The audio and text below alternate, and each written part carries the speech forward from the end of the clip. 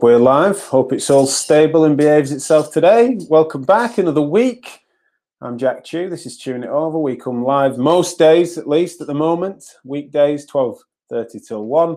Talking about all things MSK, healthcare, education, current affairs occasionally, whatever's topical in the world that people ask us to chew over and for you guys to get involved with. Now, this is a topic that we're going to touch today, which has definitely been oft requested and certainly not one that we're going to tidy up in 30 minutes.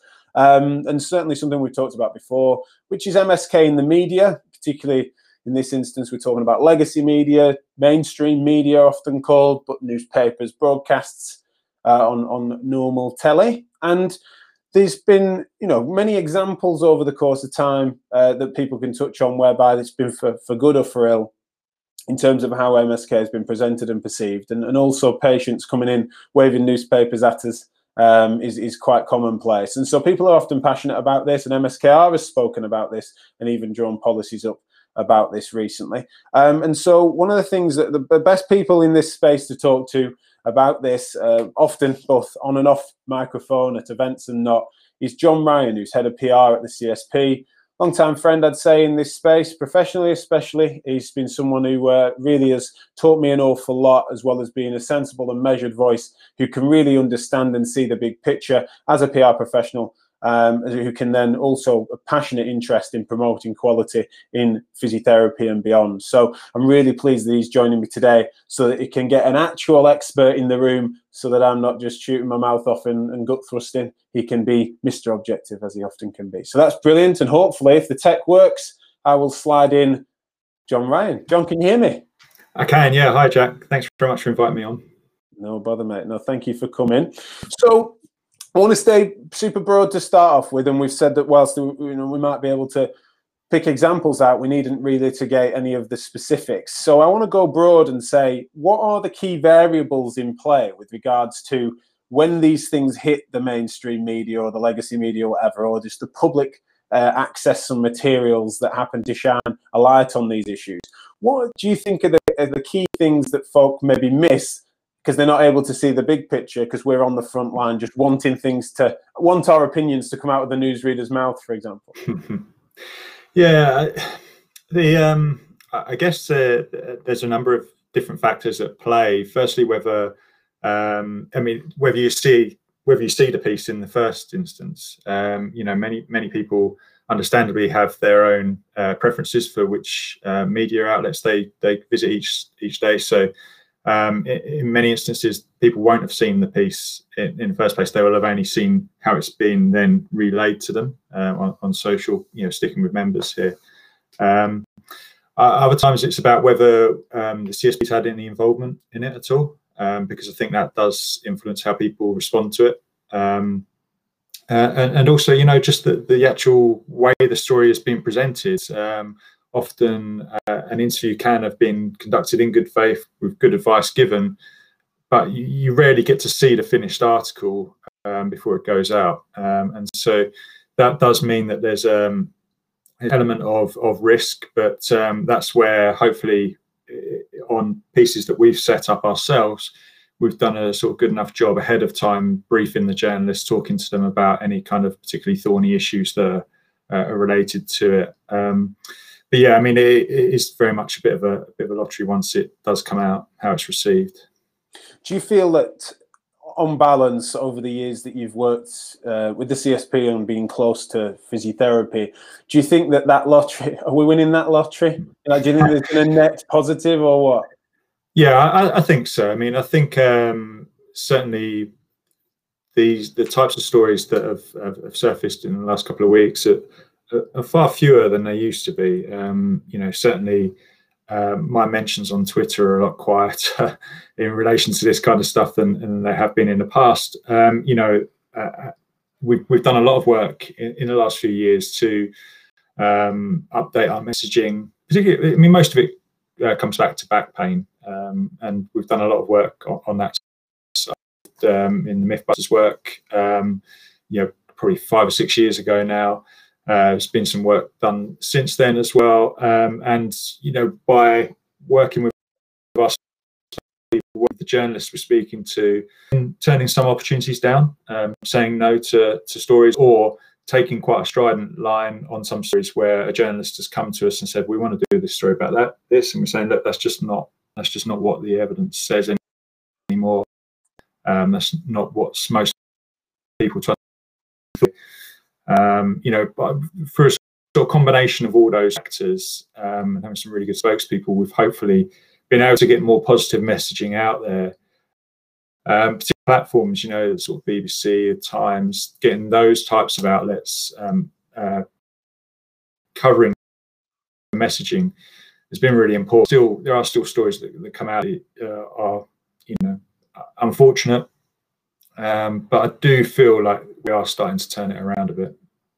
No, it's a great point, and I think I would certainly reiterate that. I think that sometimes in the moment when there's something that's nonsensical pops up that feels like it presents us all in a bad light, sometimes that steals the headlines. But I think on balance, I would say that these are fewer and further between for various reasons.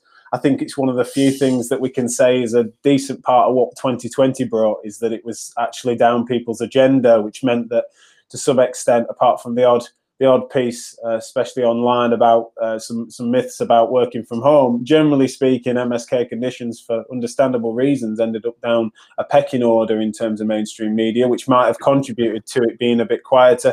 But it also means that when things do crop up, it sometimes means that there's a lot more sort of vigor and venom behind them. I want to just hover on this, because obviously I have some experience there as well with regards to the journalists contacting for comment. Can you give us some context as to how those things can emerge? Both, feel free. I suppose you can give an example of when they approach the CSP, and I can give an example for when they bypass you. Yeah, we've so it's really important part of our role is to build the relationships with the health reporters on all the main newspapers, all the main websites, and also increasingly a big band of freelancers who work across a lot of those sites and papers. And it's really important for us to keep building those contacts so that they keep coming back to us, time after time. Someone like Peter B at the Times, comes back to us quite regularly. We get a lot of good coverage in the Times as a result of that relationship. She knows that we can provide spokespeople quite quickly who are going to give her really good advice that really sort of meets her need. But at the same time, that also enables the relationship to develop between the journalist and the spokesperson. So sometimes the journalist doesn't need to come to us and can go direct to that person, and they set that up. They'll probably sort of check in with us. That's happened with you quite a bit, I know, Jack. And that's absolutely fine by us, really, because that's a person who we trust to deliver good messaging, to do the inquiry in a really good way. So that's absolutely fine. That's not always how it goes, though, unfortunately, because there are some people who have their own PR people working for them who will go out seeking those opportunities. Some people will go out and seek them on their own, and we don't ever know about that. A journalist may just see something on Twitter or online or YouTube or anywhere and go directly to that person. Now, in theory, there's nothing wrong with that, and every physio has got absolutely the right to do that. There's nothing stopping them doing that, and in many cases it works out really well. We've had some fantastic bits of coverage, also some fantastic bits of sort of broadcast where a physio's got involved with the production of a program, and it's panned out really, really well. And we had no involvement in that, and while from a sort of ego point of view it would have been nice to be involved and get some reflected credit, we didn't really need to be because it worked out well. But we know that on occasion, because we haven't had that involvement, we haven't been able to say to the member, look, this messaging hasn't particularly landed particularly well in the past, go with this is what we're saying now, try and be consistent with what other physios are saying on that in the media, so that ultimately the public's getting one message on back pain, on shoulder pain, neck pain, these issues, that they're getting that consistent messaging, so they're not being told one thing over here, one thing over there, and having that confusion. Yeah, just on with your position in the CSP, do you sometimes, when there's someone that has, like you mentioned, they've been a talking head on the internet, they've got their own PR apparatus, or at least are noticeable to freelance journalists, perhaps, that therefore they go direct, and then they produce something that then is certainly inconsistent with contemporary evidence-based practice, as well as sometimes just being, contemporary practice. It just feels a little bit dated.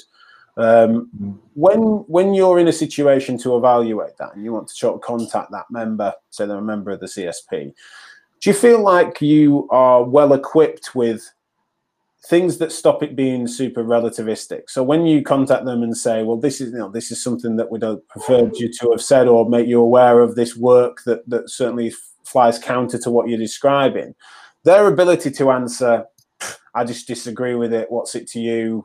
I just have a different take on this matter. Do you feel equipped by the guidance as to what constitutes a CSP member, what codes of conduct we sign, etc., what that threshold is? Does that make a difference to you? Yeah, I mean, actually, one point to make first is that a lot of the time the coverage isn't necessarily from even a physio, and in those instances, there isn't a lot we can do. We have gone to TV doctors in the past, or other professionals who are in the media, to say, look, this isn't consistent with what the evidence says, and would you be interested in speaking to one of our physios to get a briefing on this particular topic and help with the messaging in the future? When it is a member of ours, and there are quite a few different factors to consider. We're also that person's trade union, so if they're if they're the victim of effectively a pile on Twitter or elsewhere on social media, then I think we understandably we check in first. The first point of the phone call is to say, look, are you okay? This is because it can be really unpleasant. I don't think it's ever the intention of people, either who started or continue to go after an individual in that way, but eventually someone is going to get caught up in that. And so we do sort of check in, how you feel. Is there anything more of a kind of here's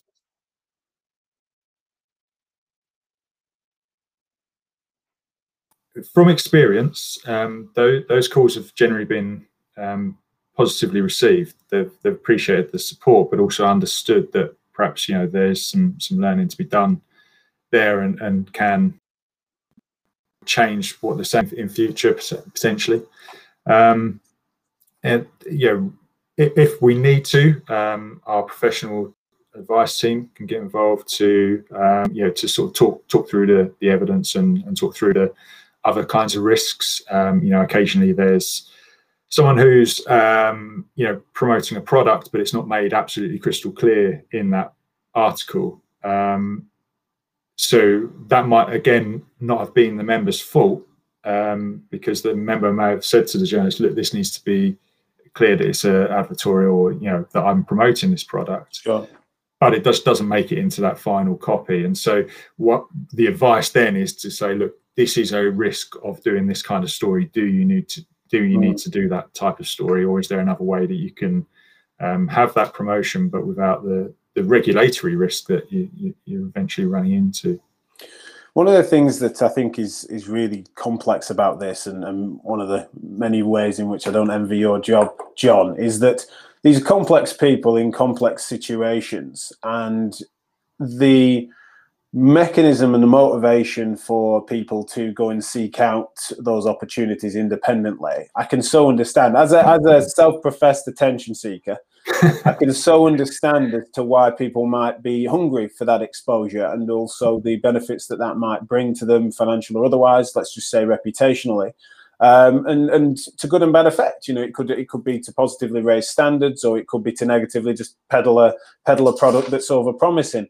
But just suppose one of the things that I feel is really tough is that, imagine instead of chewing it over and trying to span things as I've done in the last sort of few months and stuff, just a further offering us to try to get conversation flowing. Instead of spending that time doing this, I was, as a self-professed attention seeker, potentially even with the help of some PR company, I was then to pursue relationships with journalists and TV companies and radio broadcasters and stuff, and was to just try to raise a flag of Jack Chew and associated products. Then that situation, that power, that clout, and that individualized approach is something that is just an incredibly powerful beast at the moment. The influencer culture is such that it's quite powerful. Is it a concern that is then just difficult for the CSP to ever really, get a hold of or even attempt to counter? Is it that eventually, maybe in time, you have to then just sort of let that be, and the organizational curation of material is just not in vogue at the moment? No, and there's a lot of positive points to make. If someone has that type of profile, that in itself is not a problem. In fact, that's a very good thing for the profession if we have someone with that kind of household name status. Ultimately, that could be a very good thing, as long as they're armed with the messaging that we want them to get across to the public. I don't think we'd ever kind of look that horse in the mouth if there was a chance, if there was a member who attained that level of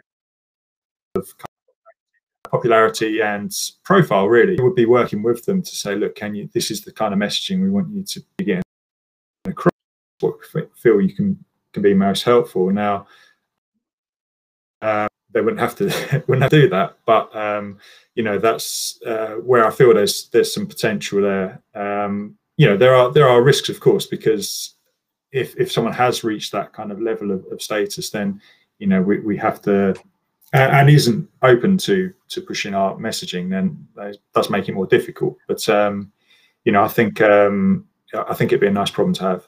There's a bit of a selection issue though, there, isn't there? Where, imagining me and you, I doubt you'll mind me sharing this, but me and you have often spoken over a beer about we're not big fans of deep conviction just for the sake of conviction, or we like the fact that there's shades of grey in this world and that people being aware of that and not just doubling down. As I say, feel free to take those words out of your mouth. But generally speaking, we've both spoken, I think, even publicly on that. But that a person that values that and sees the world that way and sees MSK that way as being something that, well, it depends, individual circumstances, the context matters, etc. That sort of person that likes to use an ours of the world and is accepting of the lack of black and white is also the sort of person that self-selects away from being a bit of a, for want of a better term, media whore, right? To be doing what I described and sending out bait to the journalists because they want their name in lights. It sort of ends up being a bit of a conflict, doesn't it, in terms of someone's personal disposition? Yeah, but again, I don't think it's necessarily a problem what the personality of that person is or their beliefs. I mean, if they are using that platform that they've developed to deliver evidence-based, helpful messaging for the public, that feels to me like a, awful phrase, win-win. But they wouldn't be, because the reason I even bring up the personality is that if they're into the black and white, and one of the reasons is because they're so passionate about peddling this particular message, then they're not going to necessarily be as inherently evidence-based as we're suggesting. It's the message, because they believe that stuff. It's not that they're peddling it as a charlatan; they just believe a falsehood. Yeah, I mean.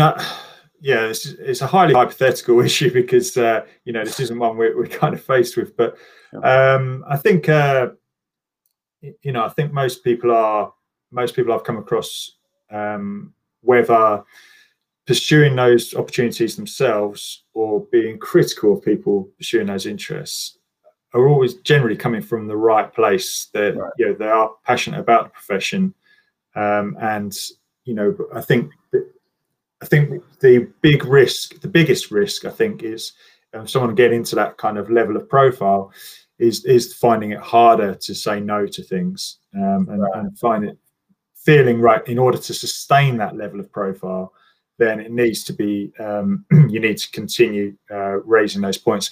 Now, actually, one thing I do want to mention on that is that a lot of these things blow up. A lot of these issues we've had, like over the last week, blow up where there's a particular piece of advice that is given, whether it is a donut, whether it is something to do with bracing and things like that. These are very sort of visual or if they're on Radio Audible, examples that people can really picture in their mind and relate to.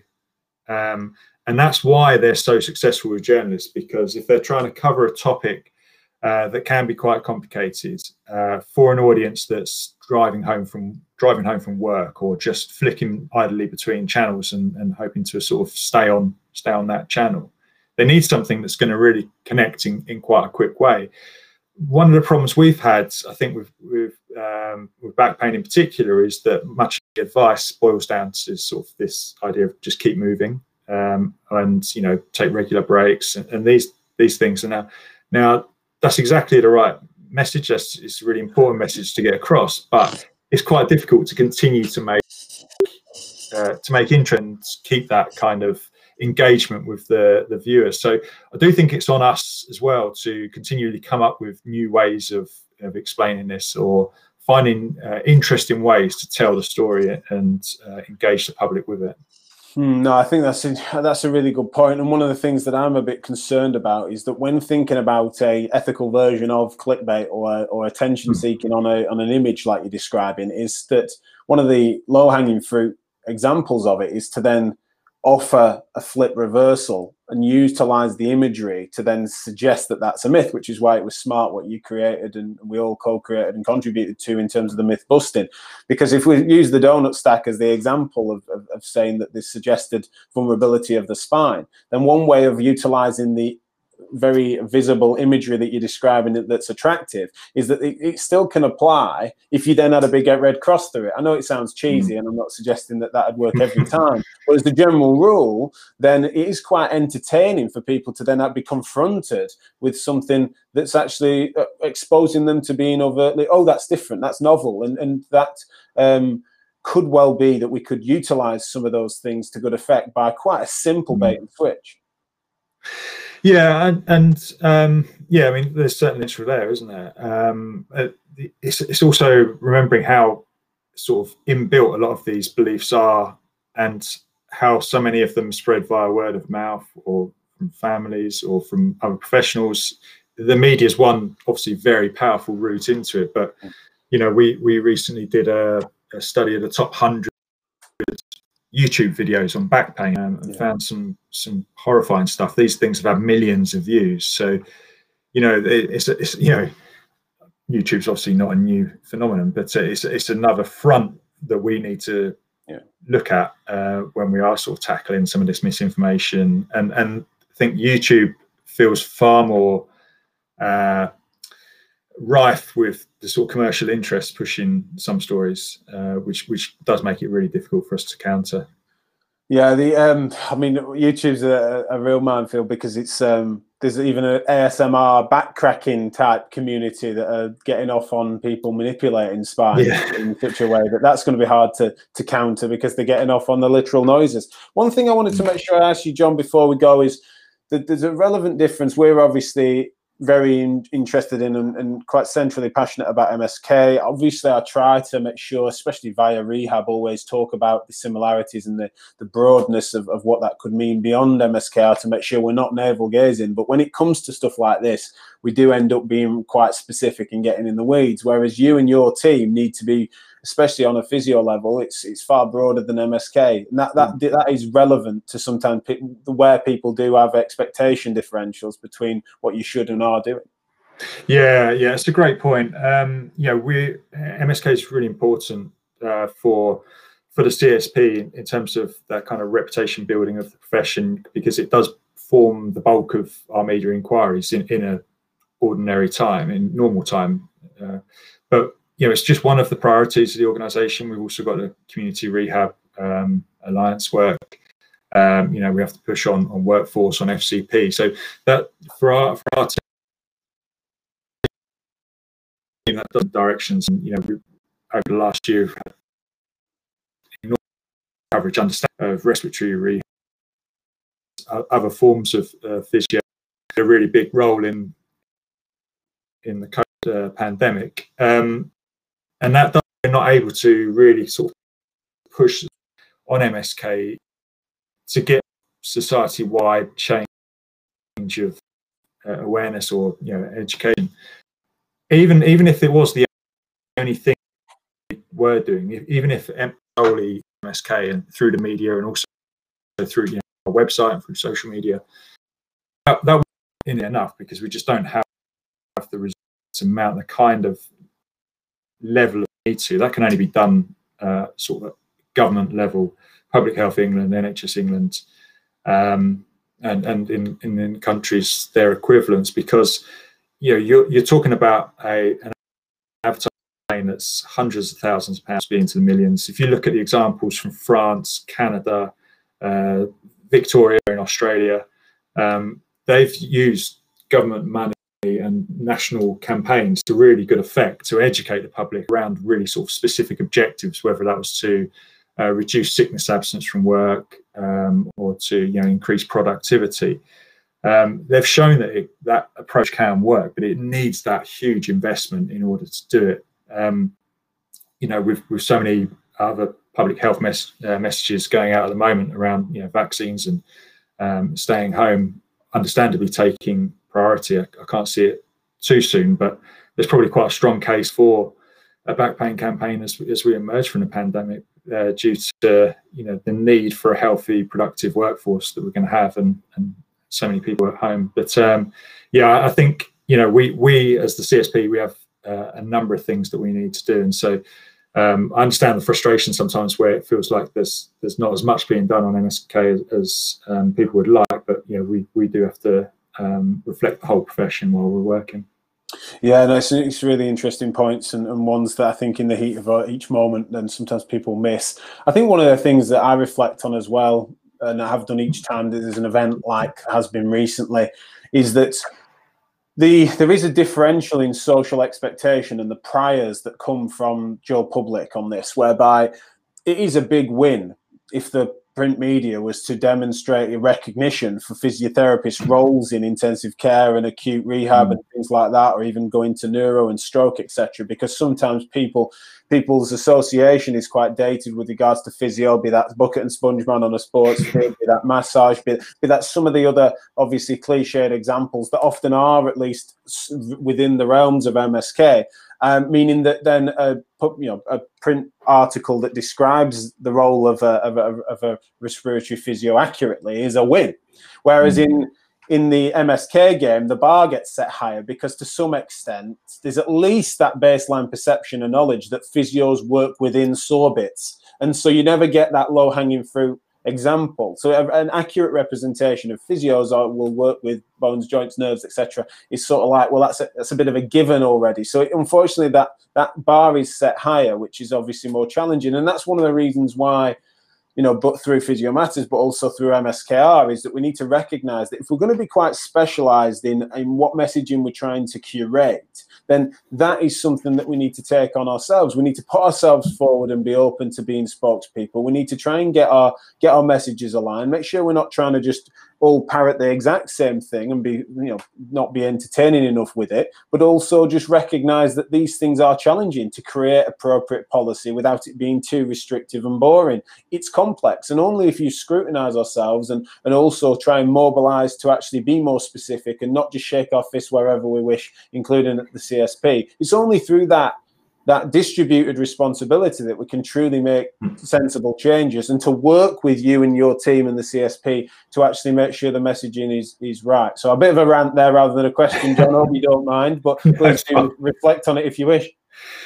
Yeah, I mean, I guess the big difference is that MSK coverage tends to focus on the conditions and the advice for those. Our coverage of, say, respiratory physios over the last year has focused very much on the role itself and the types of role they play there. Same have. And the interesting thing with doing a lot of our is that often that advice probably is designed to keep people out from, people away from physios, ultimately to try and improve their MSK health, so that ultimately they don't need to come to see a physio in future, which makes it quite a sort of strap. I think that's probably the big difference there, is that we are really sort of focusing on the patient there as opposed to the profession. No, it's a really good point. Is that it's a challenge for all of us in individual clinicians, businesses, and organisations across the board. Is that ideally done well? If we do our job properly, then we'll do ourselves out of one. Now we all know that the baseline standard is such that there's plenty of work for all of us for a while yet. Generally speaking, on a PR level, it's a good point. With regards to messaging, it's an odd one. I noticed that we're out of time. I just want to make a couple of apologies to those of you that have been tuning in live. We'll obviously do as best to tidy up some of the issues that we had with it. We've had a couple of bits with audio, but also we started to get, it occasionally happens whereby you start to get these weird trolley robot messages that come through from Twitch. So I had to turn the comments off for a little while in the middle of this. So if you've not been able to get through to us and post your comments, then apologies for that. I've just needed to just jump in and grill John for a bit. We've not had that community aspect that we often get from the comments. Thanks for those of you that have, and I'll definitely be reflecting on those and producing more content like this. Not necessarily I'll be roping John in too many times, but generally speaking, we'll be reflecting on these sorts of themes and getting your views on how you see MSK in the media going forward. Massive thanks for your time, John. Really appreciate it. How can people get in touch with you and also follow you and your team's work? Thanks. Yeah, I mean, obviously the CSP account at the CSP on Twitter posts out most of our media coverage, and we'll be looking to promote a lot more of that because understandably people miss a lot of coverage, and we should be really sort of pushing that hard. I'm at John Ryan CSP, I think my Twitter handle. If anyone's got any questions, please do get me on there. Always happy to discuss it. Yeah, brilliant. No, thank you so much for your time. Tomorrow's show, we have Rob Yeldon, one of John's colleagues, on talking about the CSP's vaccine policy. You've been sending in loads of questions about that, and so I've been putting those together. I'll be putting those to Rob tomorrow, so do tune into that. That's tomorrow at 12:30. But otherwise, that's enough from us. We're in overtime. So thanks again, John. Appreciate it, and we'll see you tomorrow.